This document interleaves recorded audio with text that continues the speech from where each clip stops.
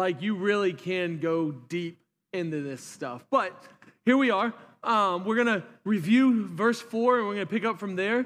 I would say that there's probably a major thread going through chapter 2, and it's this idea of partiality. You're going to see over and over and over again that God's not partial. He's the same God to the Jews and the Gentiles. He's not a hypocrite, and that word hypocrisy, it actually means to wear a mask. It was what they did in theatrical plays back in the first century. If you didn't know this, a man, played both the part of the man and the woman often, and he'd put on a mask, take it off, and he'd put back on a mask, and that's what it meant to be a hypocrite. But Paul wants you to know over and over again that if you show partiality, then you're a hypocrite. But not only that, if God shows partiality, if he says one thing and does another thing, he's a hypocrite. And neither one of those are true. So you're going to see that thread go throughout. All right, verse 4, here's what it says. Yet, and we've reviewed this last time, so I'll go quick. Yet because of false brothers secretly brought in, who slipped in to spy. If you remember, these are the Judaizers. And I told you this, most of the attacks come from within. That might be the saddest reality of the Christian life is we are so focused on what culture has to say about Christianity that we forget that culture has no bearing on God's church. If you want God's church to fail, it tends to fail from within. So they come from within. They slipped in to spy out. Watch this. Here it is. This is the most important part. The freedom that we have in Christ Jesus. People hate that. Let me just tell you real quick. People hate the freedom that you have in Christ Jesus. You'll hear this all the time. You should live a certain way. You should do this. You should listen to this kind of music. My goodness, if you go online right now, there's so many Netflix documentary series on all the church and what they're doing wrong and the scandals. And yeah, there's some of that going on. But let me just tell you, there's a million churches out there, and there's like 6 of them doing bad things. I used to have a teacher in a high school that would say, no good news is news because it happens all the time. It's only bad news because it doesn't happen that often. In the church, I really think the majority of churches are pretty faithful. The majority of things going on are pretty faithful, and we fight about a lot of dumb stuff, a lot of stuff that are our freedoms that we have in Christ. So they might bring us into slavery, which is the point, right? Don't go back into the bondage that you once were in. Now here's what's really cool about what Paul says in verse 5. To them we did not yield in submission even for a moment. You know, in Greek, that word moment is actually the word hour. But an hour in Greek was the lowest amount of time possible. You can almost hear it said like this. We didn't even entertain these jokers for a millisecond. That's what Paul's saying. Like, could you imagine what would happen in the church if you stopped paying attention to all the noise? Like, don't play music by those people, or don't do this, or you can't do that, or did you hear what so-and-so was doing? Paul was saying, we didn't even entertain that for a moment, because the moment that you do, you bring yourself back into bondage. The gospel is freedom. Because Jesus took the law, he fulfilled it for you. He's not trying to bring you back into bondage or conformity to the law, neither should you. That's the point. We obey because we're accepted. We don't obey to be accepted. We obey because we are accepted. Because Jesus has already done everything necessary to save us. Religion is slavery. You got to understand that. It is absolutely going back into bondage. So he says, we didn't do that for a millisecond, so that the truth of the gospel might be preserved for you. Now this is fascinating. This is something I told our staff the other day as we were walking through this. I want you to notice this. Actually, Psalm 67 is what we went over. It's it's one of the greatest benedictions in the Bible. If you've ever gone to a traditional church, you hear it all the time. May the Lord be gracious to you, make his face to shine upon you, and bless you. Everybody stops there. But do you know what he says next? So that the nations might know you. So the nations might be glad, have joy in you. You see this here? We didn't entertain that for a millisecond so that the gospel might be preserved for you. There's a selflessness there.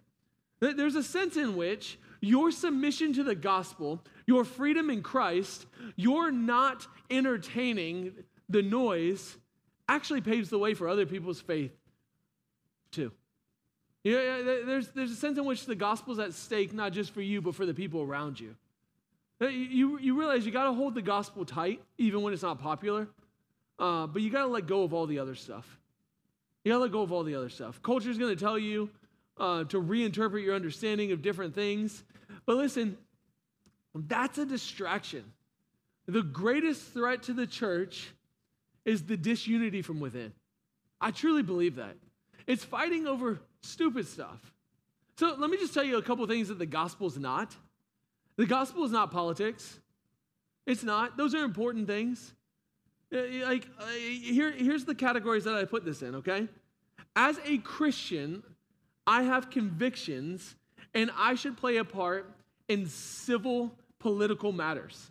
Do I have convictions as a Christian of who should be the president? Do I have an opinion? Yes. Absolutely. As an individual Christian. As a church, we should not entertain those things. Because the reality is you can be a Christian Republican and a Christian Democrat, a Christian conservative and a Christian liberal. You can be both of those things. Both of those things have good parts. Both of them have really bad parts. But neither one of them are the gospel. And a lot of churches get caught up in this gospel politics. Here's another one. Good things that become gospel that are not. Race. How many of you know the church that's all about racial unity, but that becomes their pillar? It's not the gospel. It's important, but it's not the gospel. The gospel is not liberalism. The gospel is not attractionalism. The gospel is the gospel. Those things, although important, don't make the main thing. You got to make Jesus the main thing. And that's what Paul was saying. Paul was saying, hey, look, they're coming in, they're trying to infiltrate, they're trying to bring you back into these things. Idols tend to be good things that you make ultimate things. And they're trying to drag you back into those things. Verse 6. And from those who seem to be influential, what they were makes no difference to me. I love that. And here it is. God shows no partiality. That's a quote directly from Deuteronomy 10, if you want to put things in the margins. God shows no partiality. Those, I say, who seem to be influential added nothing to me. On the contrary, when they saw that I had been entrusted with the gospel, I love that. That's a wording of stewardship. You've been entrusted with this thing. You know, again, I told our staff this week. The contrary to popular belief, God really does care about what you do with the giftings he gives you. Go read the Gospels.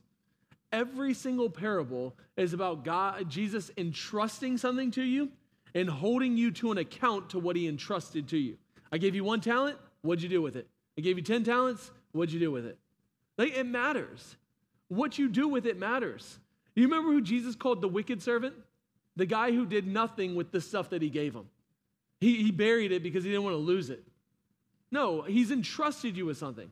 So when they saw that I had been entrusted with the gospel, there's a stewardship there to the uncircumcised, which is simply the Gentiles. Just as Peter had been entrusted with the gospel to the circumcised, so that's the Jews. For he who worked through Peter for his apostolic ministry to the circumcised worked also through me for mine to the Gentiles. Who worked through Peter? Jesus. He worked through Paul too. That's really important.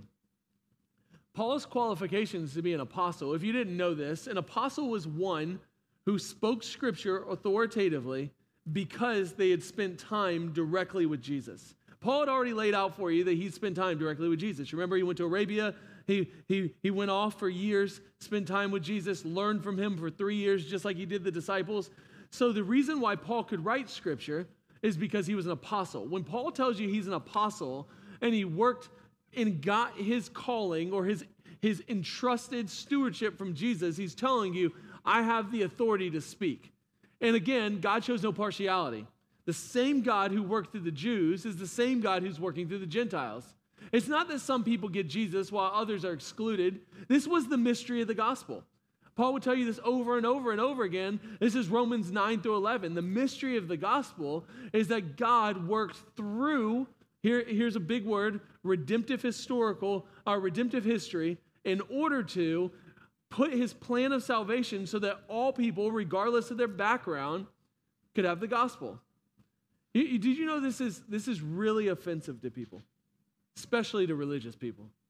It's offensive to religious people because religious people operate on their own works. So whenever they operate on their own works, you tell them that it's not based off your works, well, you pretty much destroy their own religion.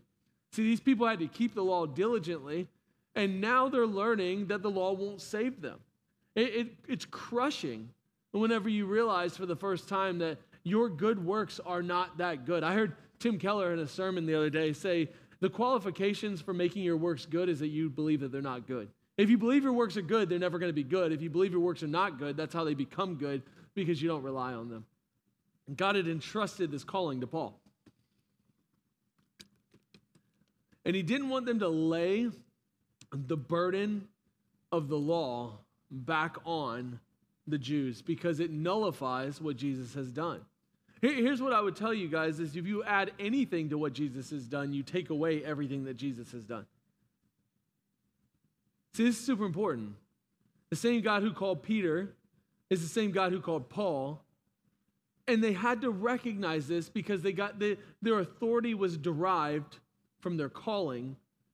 And if Jesus had called Paul, just like he called Peter, then he has the authority to preach the same gospel.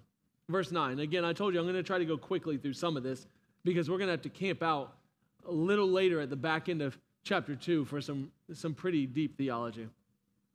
And when James and Cephas, that's Peter's Aramaic name, and John, so James, Peter, and John, if you know this, those were the three apostles that were probably closest to Jesus. So if you didn't think Jesus played favorites, he kind of did. He had 12, okay? 11 if you discount Judas. But within that, there was an inner circle, Peter, James, and John, that he spent intimate time with. So these three, who seemed to be the pillars, right? They were the foundational, perceived the grace that had been given to me. So basically, like this is what Paul's telling everybody else. Hey, Galatians, you want to go back to the three guys that spent the most intimate time with Jesus? Well, they seem to perceive that the same grace was given to me. There's wisdom here. There's wisdom. They had discerned that Paul was the real deal and he was from God. See, a lot of people will tell you that they're called to do a lot of things. Let me just tell you this. There's wisdom in having, number one, multiple people affirm your calling, but also the church affirm your calling. You know what number one red flag that I hear? I hear it all the time. Hey, I think God had called me to go do this. That's great. Who told you that that was a good idea? Well, my mentor out in California. Well, who'd you talk to in the church? Nobody. What about your small group? I haven't told them yet. But what's the point of giving yourself to community if you never give yourself to the community? I'm kind of convinced that we seek out people who are going to tell us just what we want to hear. No, that's not what Paul is doing. And Paul actually went to the pillars, the people who had authority to shut it down. And I believe with all my heart that if they would have shut it down, Paul would have submitted to that authority. But because it was from God, it wasn't going to happen. See, if you really believe that the Spirit is calling you to something, you have nothing to be afraid of because it's going to be affirmed because God works through people to do that, especially his church. Paul was submitting himself to these leaders. Again, this is the Apostle Paul who spent years with Jesus, and he's still humble enough to go to his leaders and submit himself. He didn't volunteer them what he was going to do, which tends to be what happens to me. Most of my conversations, by the time it gets told to me, you've already made up your mind. So I feel like you're volunteering me something. And Paul's like, no, I want to do this on the front end. I'm bringing my calling to them. I've explained what's been entrusted to me, and I want to see if they affirm it. This is a great example of what church should look like. You see, when you think about church membership, I often say this, church membership is not like your YMCA membership. It's not a status you obtain and never use. It's a commitment you live out. Just like this ring makes me no more married than if I take it off, it's a symbol of a commitment. Church membership is the same way. The membership of a church is simply you actively submitting and giving yourselves to one another. And if you don't do that, well, there's a spiritual reality to that. But if you don't do that, there's no point in ever even being a member. You're just putting on a ring. Just like if I put on the ring, but I never commit to my wife, I'm no more married than if I didn't wear the ring. Paul is showing you a great example of what it should look like, guys. God has called you to submit yourselves to one another. And as you submit yourselves to one another, God does something beautiful. He elevates your calling that he's already entrusted to you. And he tends to help you grow as you give yourselves to one another. That's what Paul was doing here. I gave myself to Peter, James, and John. and they perceived the grace that had already been given to me. They gave, if you will, the right hand of fellowship. Now, contrary to popular belief, the left hand is better, but, we'll go with the right hand. They gave the right hand of fellowship. I'm kidding. I'm left-handed. I don't know if you knew that or not. Nobody laughs around here, so. That's true. That's true. That was funny, you see. I have something I can learn there. They gave the right hand of fellowship to Barnabas and me. If you remember this, Barnabas kind of validated Paul, that we should go to the Gentiles and they should go to the circumcised. Now the gospel is spreading. I love that. See, the reality is they gave them, if you will, affirmation. It was a friendly way of recognizing that Paul and Barnabas were all in, that they're on the same team. They agreed with their calling. They blessed them to go. And I love this. In Acts chapter 13, it tells you that they perceived that God had set them apart, so they prayed for them and they let them go. That's easier said than done, because these were like the superstars of the church. It's a lot easier to hold those people in, but that's not how the gospel spread. Why does all this matter? Well, because Paul was being accused of being a rogue warrior. And that's what these Gentiles are doing. He's just gone out on his own. He's not doing what the church wants him to do. He's teaching a different gospel. Like the dude just went and planted a church because he didn't like the one he came from. You've heard that story before, right? The church planter that just, he was so disgruntled at the last place. I can do this better, so I'm just going to do it somewhere else. That's not what Paul was doing. Paul was telling them, I didn't do that. I actually went back to Jerusalem. I went back to these guys. I submitted myself to these guys, the pillars of the church, and they agreed and they blessed me to do it. Verse 10. Here's the caveat. Only they asked me to remember the poor, the very thing I was eager to do. Can I tell you something? The poor are at the heart of the gospel. I think we often forget this because we live in a capitalistic Western Southern society that tells us not to think of the poor. It seems like social justice. Anybody ever heard that buzzword? I just want you to know God was the creator of social justice. As much as we hate that, go read the book of Deuteronomy. He's constantly telling his people to sacrifice for the poor, to not glean the edges of their field. It's what made them different. As the entire world had a worldview that didn't care about the people around them, that told them that they were there because of the mistakes that they made, or that they weren't good enough, or they didn't work hard enough. God had a different ethic, and he told his people to have a different ethic too, to care for the vulnerable, those that didn't have. And it didn't actually matter if they deserved it. Actually, every so often, every 7 years, he told them to free these people from their debts, even though they might have deserved to be indebted there. And I love that that's what the apostles tell them to do. Hey, go take the gospel to the Gentiles, to a world that did not have an ethic for the poor. And he says, just don't forget them. That's such a good reminder. See, sometimes our freedom in the gospel makes us think that we don't have to serve, but the reality is that's at the heart of the gospel. The gospel changes who you are. What's the quote? I sent this to our staff just a second ago. I love this quote by D.L. Moody. The measure of a man is not how many servants he has, but by how many men he serves. What if that was our ethic? See, there's a deeper theological meaning, though. In the Old Testament, the poor were those who were completely dependent on God for their care. Completely dependent. They didn't have a welfare system. They needed the church to do it. Here's the point. In Romans 15, Paul would make the same connection to the poor as the spiritually dependent on God. And you see, Jesus called them this poor in the spirit in the Sermon on the Mount. Those who intentionally empty themselves of independence become poor in spirit, which means that they depend on God. They depend on God to provide for them. I was asked by a few of you recently why suffering matters. And I think sometimes suffering has a way of making you poor in spirit, which makes it a gift.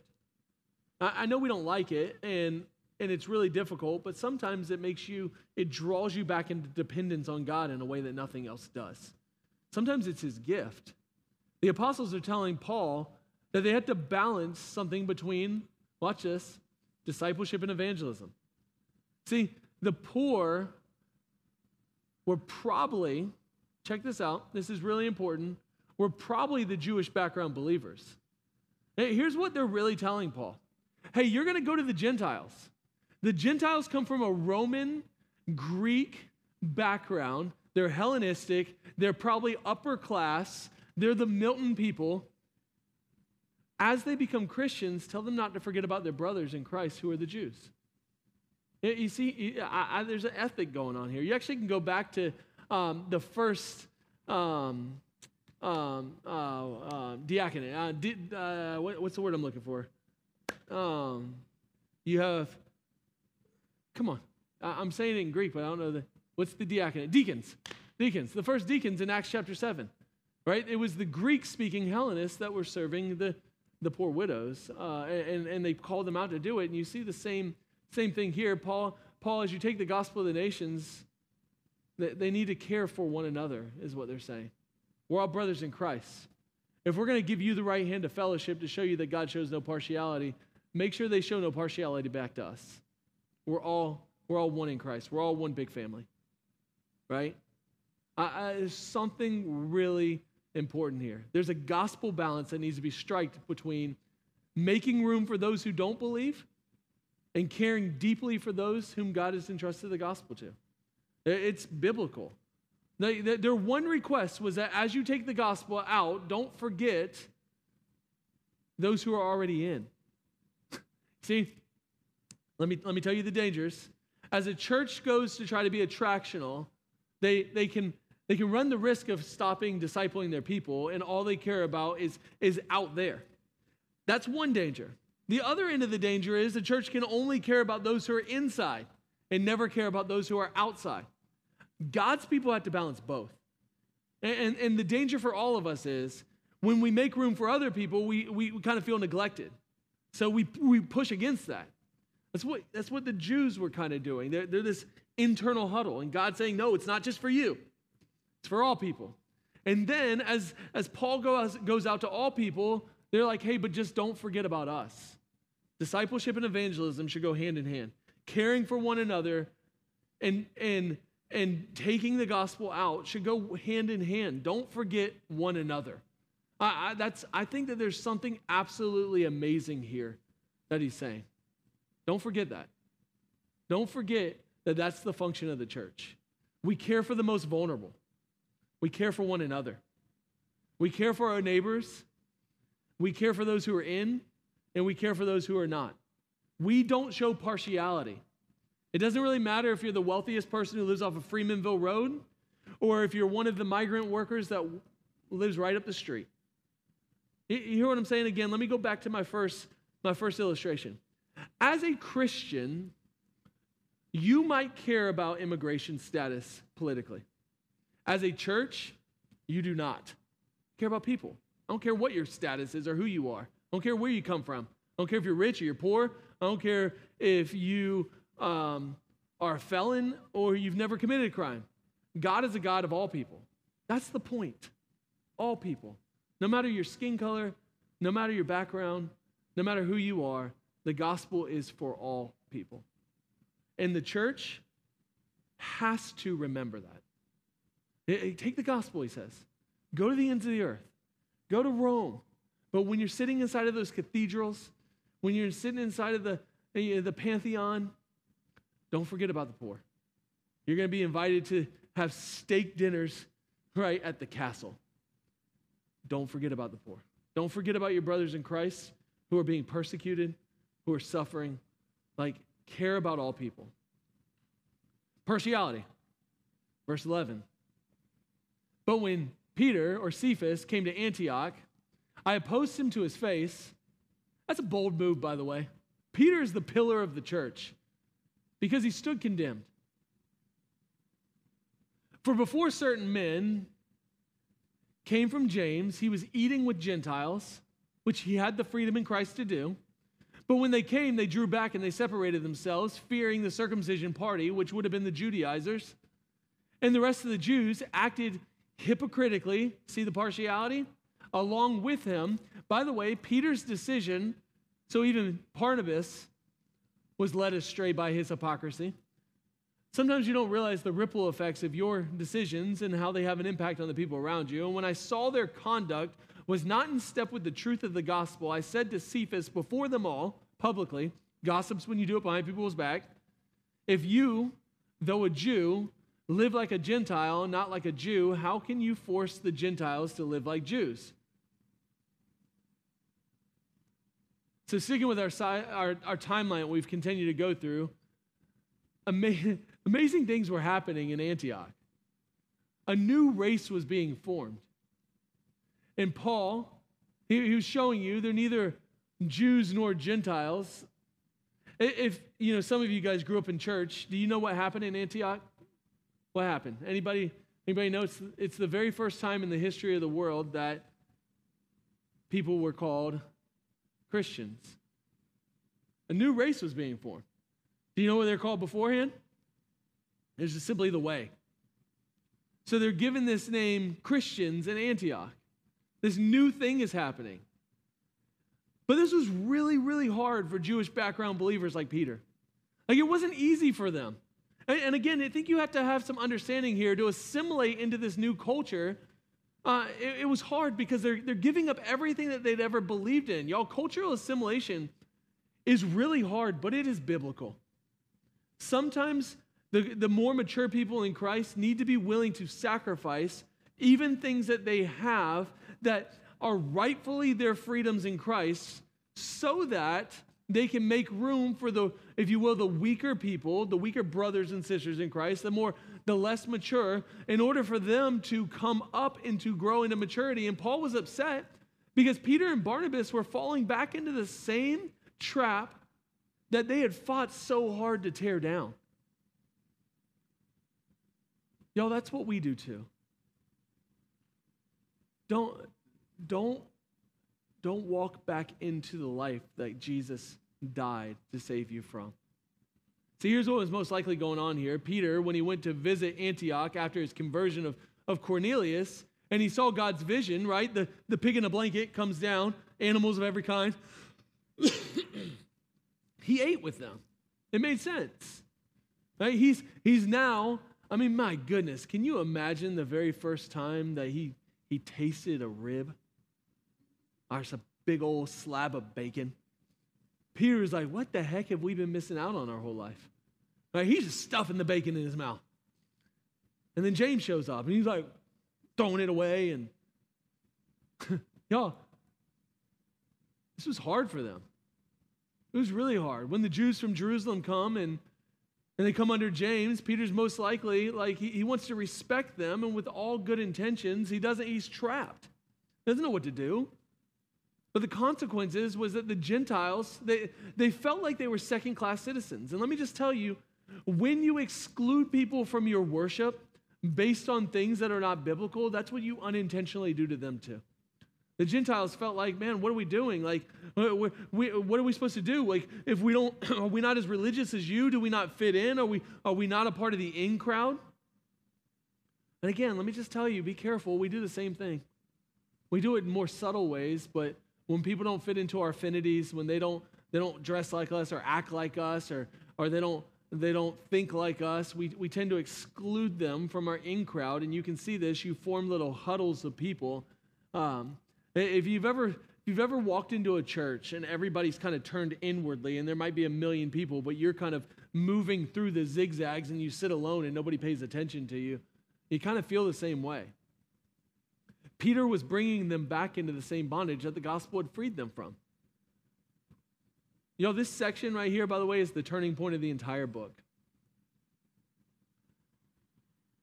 This is the end of Paul talking about himself, and he's about to turn the message to the theological reasoning. So I've told you this before. Paul writes in these things called indicatives and imperatives. So he's now going to bridge the gap, telling you why all of this matters. What you got to understand is that it's courageous to do the right thing.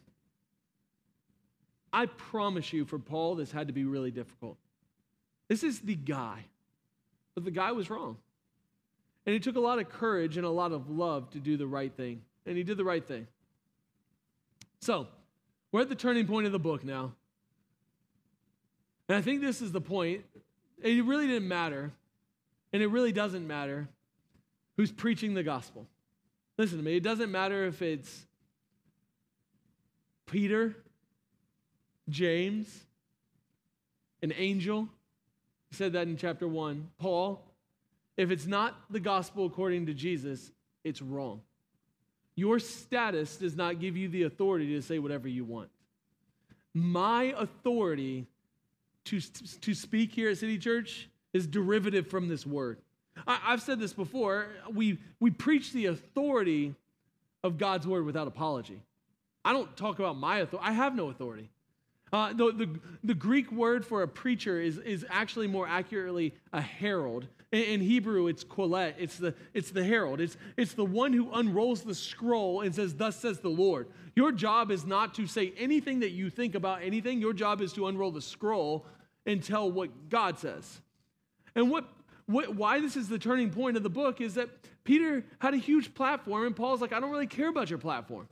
I don't care that you had the largest platform in the entire world. Jesus called you to preach the gospel." Remember the confession? Peter, who do you say that I am? You remember this? It's Matthew 16. You're the Christ, the living God. What does Peter tell him? Upon this rock, I'll build my church. Now, big debate. Is the rock there Peter? Peter, Petra, meaning rock. Is it the person of Christ, like who's going to be, or the person of Peter, who's going to become, the Pope of the Catholic Church? Or is the rock the confession? You know what the answer is? Yes. It's actually a little bit of both. The rock was the confession of faith that he's building his church off of, and Peter was going to be the pillar of the church that was going to begin that movement. And here's what Paul's telling you. Paul's telling you it doesn't really matter. It doesn't really matter who you are, Peter. It doesn't really matter. It's the gospel that matters. Peter, you might be the mantle, but even if you preach a gospel contrary to the gospel of Christ, it's not the right gospel. And that's the point. Your life and your theology have to match. Who you are and what you say have to match. You can preach the gospel with your words, but if you live in works righteousness, that gospel with your lives is not the gospel. You got to understand that. Peter, you're not doing what you say you're doing. By the way, real quickly, let's quick drive-by on conflict resolution. Instead of talking about someone, talk to someone. Conflicts get resolved whenever you talk to people's face. This is what Paul did to Peter. They handled the conflict and they did it well. All right. So, with that, I need to pause and give you a quick theology lesson because all this is it's all going to help make sense of where we're going, okay? About biblical history and how God works in the world. Have you ever heard the word diaspora? Diaspora was the Jews who lived throughout the world that weren't in particular places because of persecution. They were spread out. Well, if you go all the way back to the Old Testament, the minor prophets, meaning like the books of the Bible you probably don't read, like Obadiah and Nahum and Habakkuk or Habakkuk. Habakkuk is really frustrated with God. It seems like nothing is going right in his day. And it seems like God is not blessing them and they're suffering unjustly. And Habakkuk, he comes to God in his frustrations and he asks God, like, God, why are you doing this? Like the Babylonian conquest, our people are suffering, everything's going wrong. Why are you doing what you're doing? Why is the nation of Israel split? Like, why did the southern kingdom of Judah and Benjamin just have to go down here? Why, after 586 BC, did the Babylonians come in and conquer us? Well, you know what God tells them? If I even told you what I was doing, you wouldn't be able to understand. You know what God was doing? He was spreading people throughout the entire world. 400 years before Christ, he's spreading his people throughout the entire world so that when Acts chapter 1 happens, the day of Pentecost happens, and they all come back to Jerusalem, they get the Holy Spirit. What do? They go back out into the diaspora. The greatest church planting movement in the history of the world started hundreds of years beforehand. Again, you ask, like, why does God let suffering happen?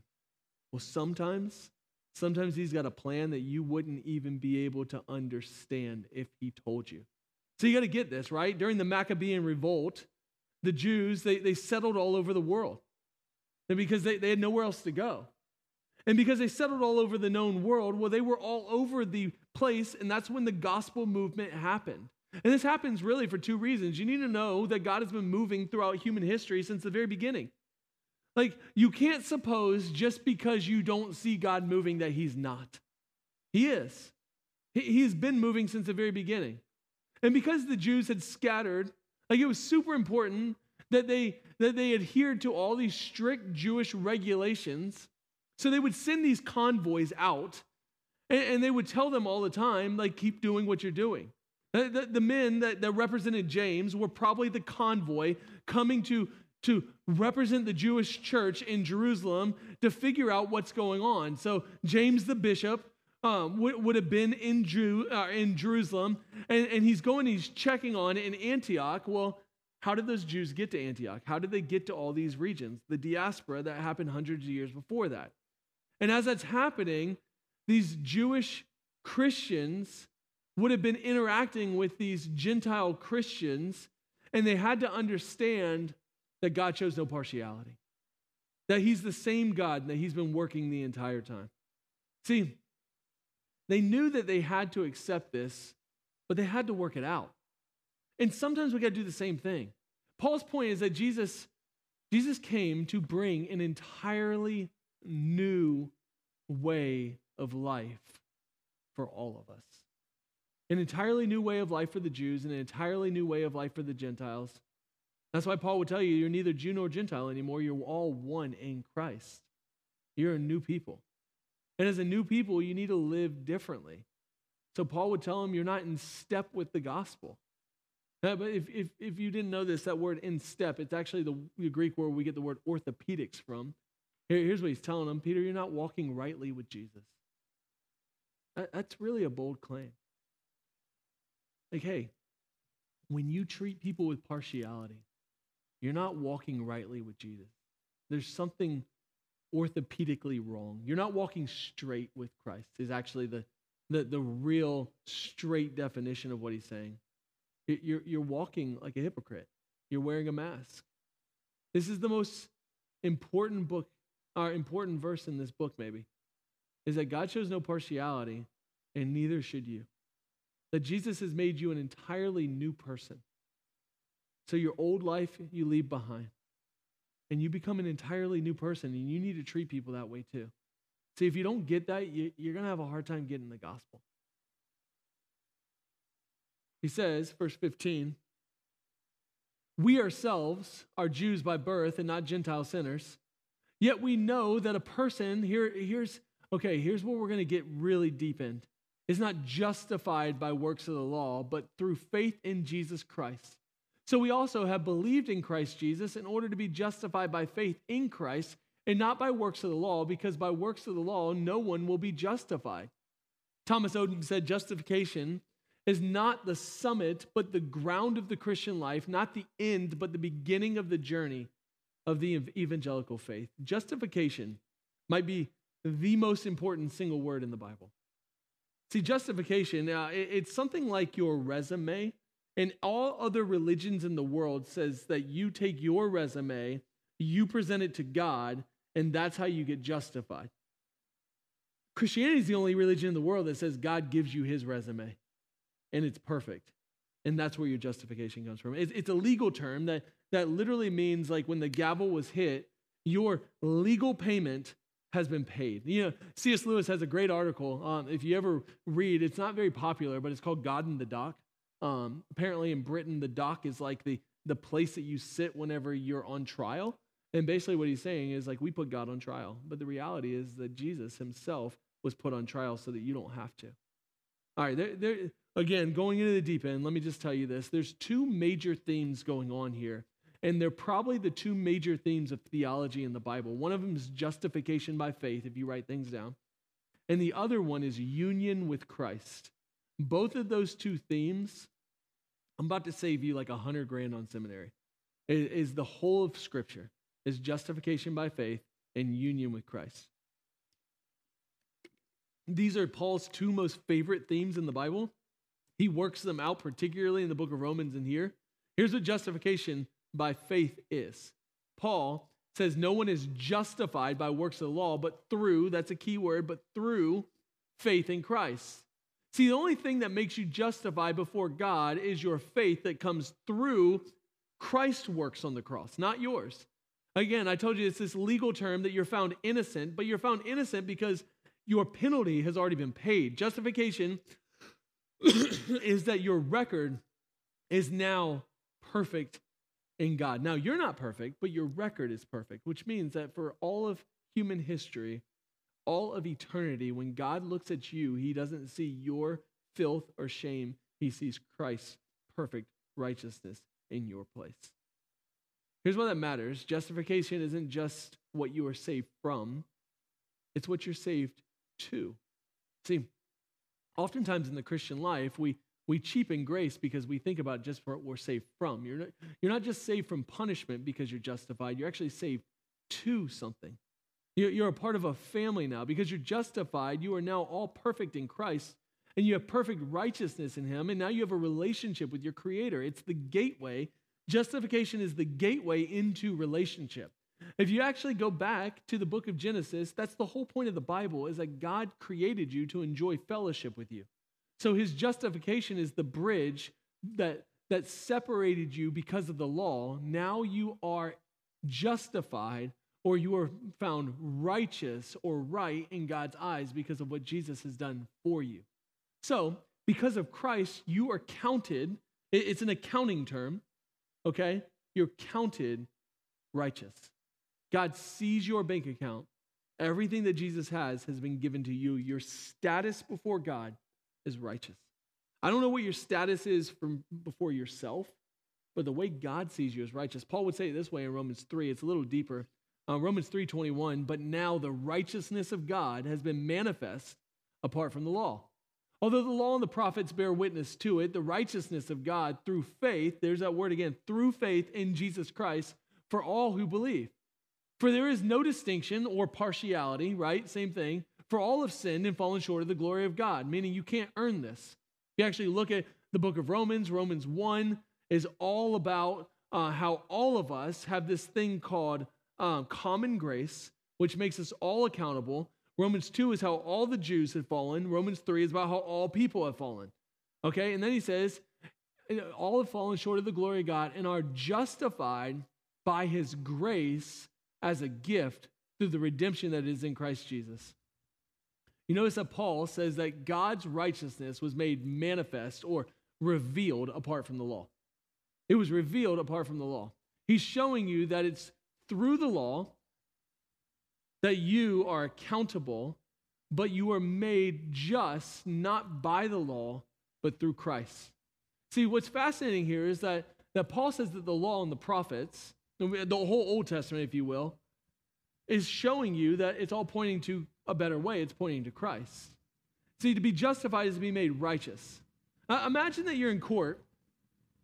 Imagine that you're in court and you really did something wrong. I don't know what you did, but you're found guilty. You murdered somebody, whatever. And you're found guilty. You're not innocent. You're found guilty. A jury of your peers finds you guilty, and then the judge steps off of his little throne, takes off his garment, walks down, sits in your place, and then gets handcuffed and walked away. And he took your punishment upon himself. He absorbed the cost. You are guilty, but he absorbed the cost and went to prison in your place. At that moment, you were declared guilty, but you are justified at the exact same time because your penalty has been paid. That's exactly how the gospel works. Except that judge has sin that he has to atone for himself. Jesus, the perfect one, was able to do it for you. So that's what Paul means whenever he says you're justified. Jesus didn't just declare that you are right or that you are good. No, he took and he absorbed your punishment. The word there is propitiation. And that's where we say Jesus in our place. He stepped off of his throne. He took off his outer garment. He walked down and put on the same exact flesh that you have on, and he lived the same exact life that you live in order to pay the penalty that you deserved. This is what he means by being saved by Christ. See, in the Bible, there are multiple different uses of this word salvation, and it's really kind of hard to translate into English. But let me give you an example of this, because we do the same thing in English. Did you know that in the dictionary, the word run, R-U-N, has 650 different usages? You can run for president. You can be dumb like I am and go run when it's 95 degrees outside, right? You can run a business.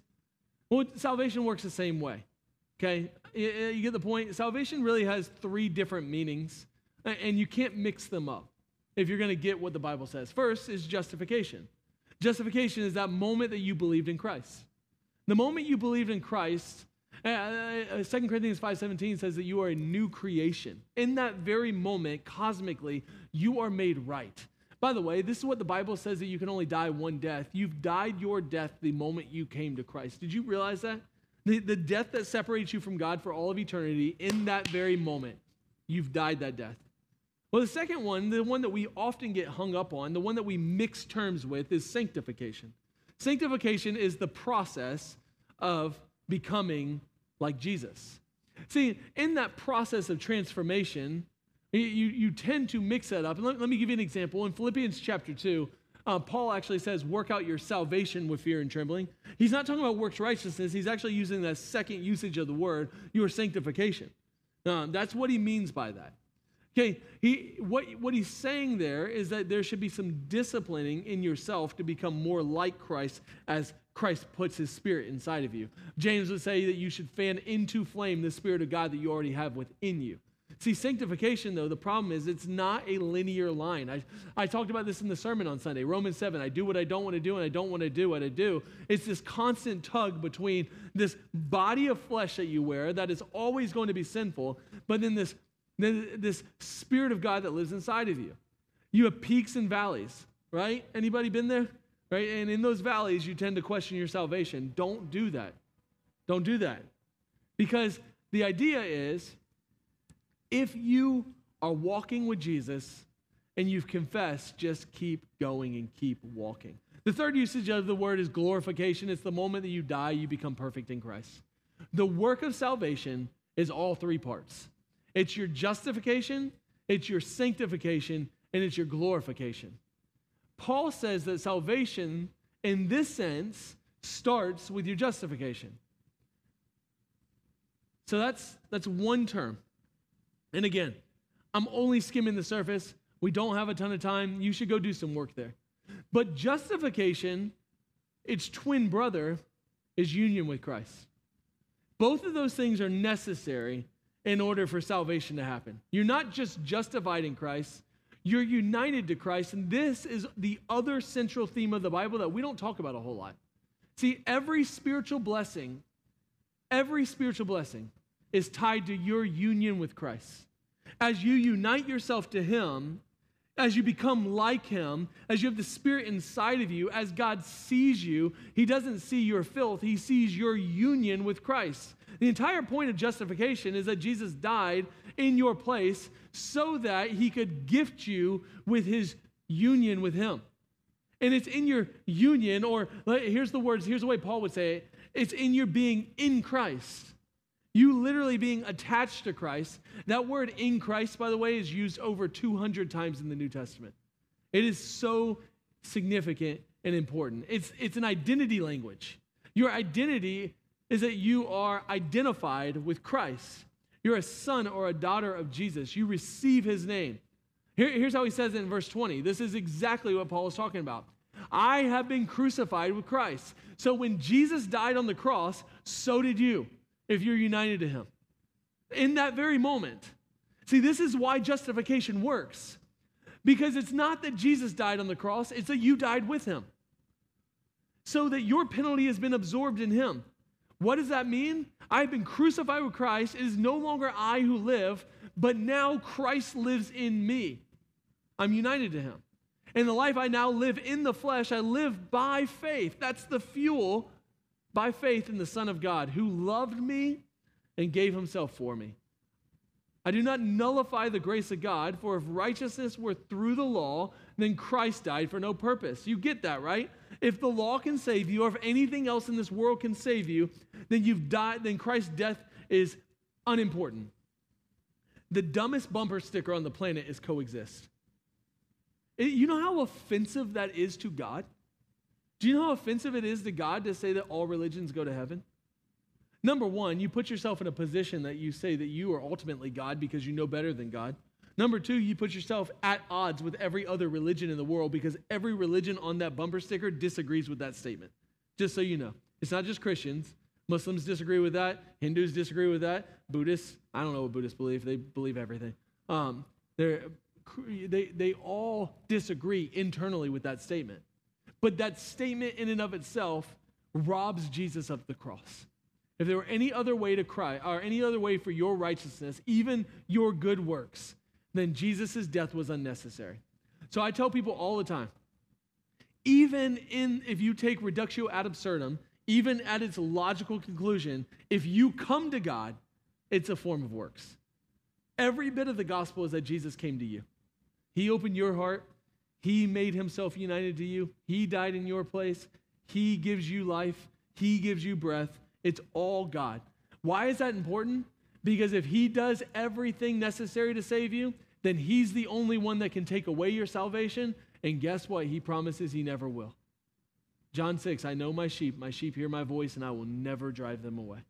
All those who belong to me, I will keep. See, verse 17, but if in our endeavors to be justified in Christ, we too were found to be sinners in Christ. But if, I read that terribly, but if in our endeavors to be justified in Christ, we too were found to be sinners, is Christ then a servant of sin? Certainly not. For if I build what had been torn down, I prove myself to be a transgressor. If I can give you the BSV, the Billy Standard version, because I think the ESV is kind of hard to understand, here's what he's saying. Paul's saying, Jesus isn't the problem. You are. He's not the problem. You are. You were always a sinner. And when you go back to the law for your justification, you become a sinner again. And you're judged under your own pretense of the law. You break your union with Christ. Here's what he's saying. God has united himself to you, and every time you go back to the law, you push yourself away to go back to your old self, and you're walking back into slavery, into your own justification. I heard a powerful example of this not long ago, and it was a sermon called "One More Night with the Frogs." It goes back to Moses and the Ten Commandments, and Pharaoh. He's gotten to the end of himself, and the frogs are everywhere.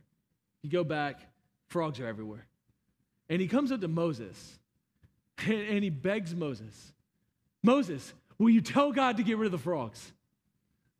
Tell God to get rid, they're everywhere.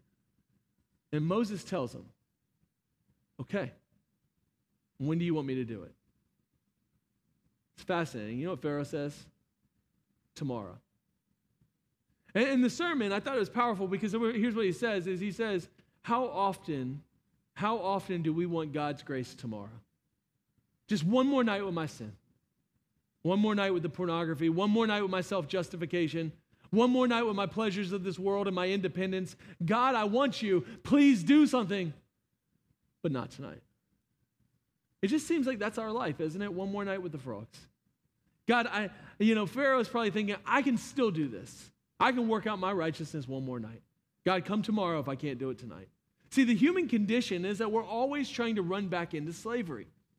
But Jesus says, you don't have to do that. I've completely justified you. And if you would unite yourself to me, you will get all of the rewards that come with being with me. We try to rebuild and we try to resurrect what Jesus has torn down. And when we do that, we prove to be transgressors, not Jesus. That's Paul's point. See, Paul would actually tell you in the book of Romans that the law was necessary because it made you aware of your sins. which means that you're no longer without excuse. So you can either try to be your own justification, or you can receive his justification and unite yourself to him.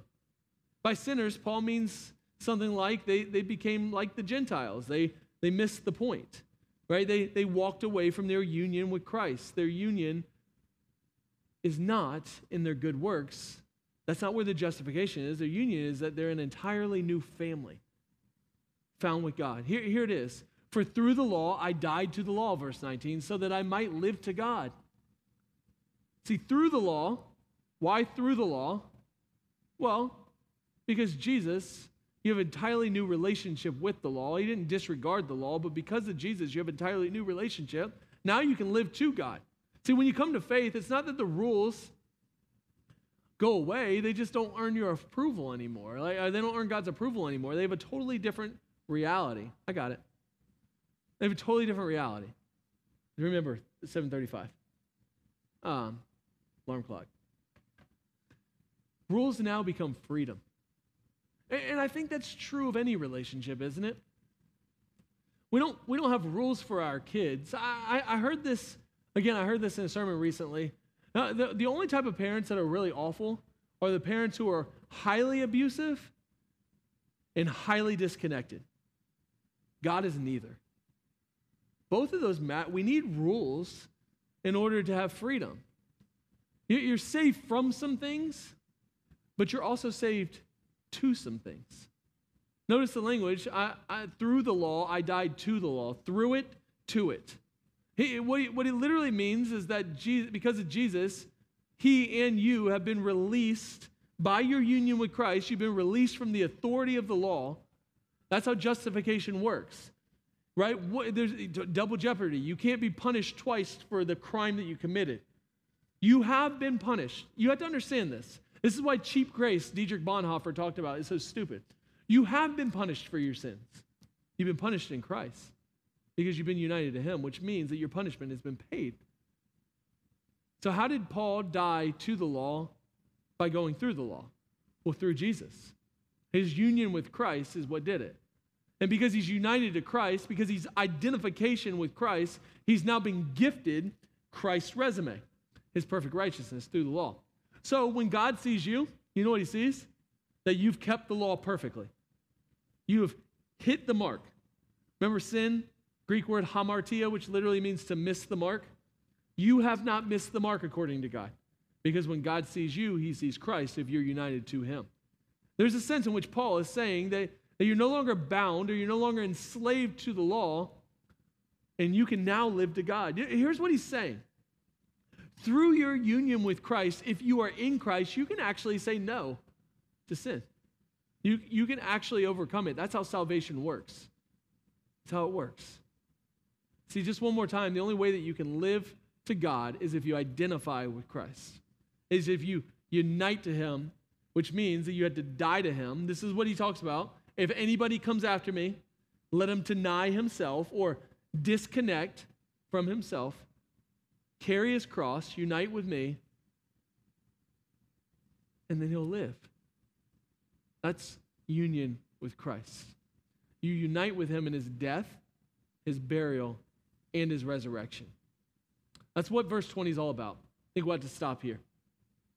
If I've been crucified with Christ, it is no longer I who live, but Christ who lives in me. That's what union with Christ is.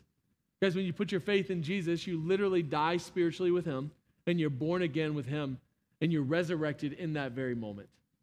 You have experienced your spiritual resurrection. And now the life that I live by flesh, now the life I live in the flesh, I live by the Son of God who loved me and gave himself up for me. If you underline words, underline the word live. 4 times. 4 times, and it's always in the present tense. He's telling you can live now. You don't live the day you die. You live now. You've died with Christ, and now you can begin to live your Christian life now. You gotta understand what he's saying. Jesus' plan for your life is that you would come alive. I think there's so many Christians that are walking around like zombies, and God's like, come alive. You can live now. James 1 says that you need to fan into flame this thing that's already inside of you.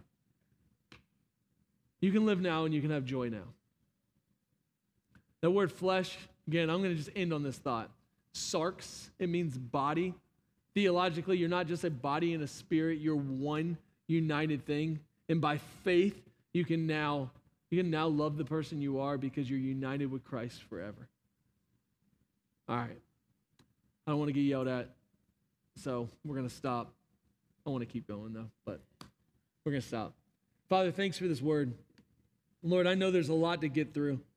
This is the deep end of Christianity. But God, I'm grateful that we're united to you. We're justified by you.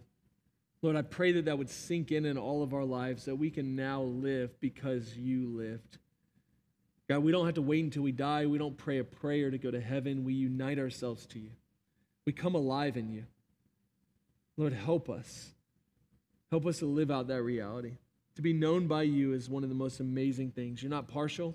Neither should we be. You love us. You loved us till the end. And Lord, you want us to come alive. So in our body, in our flesh, in our spirit, help us to live to you, I pray in Jesus' name. Amen.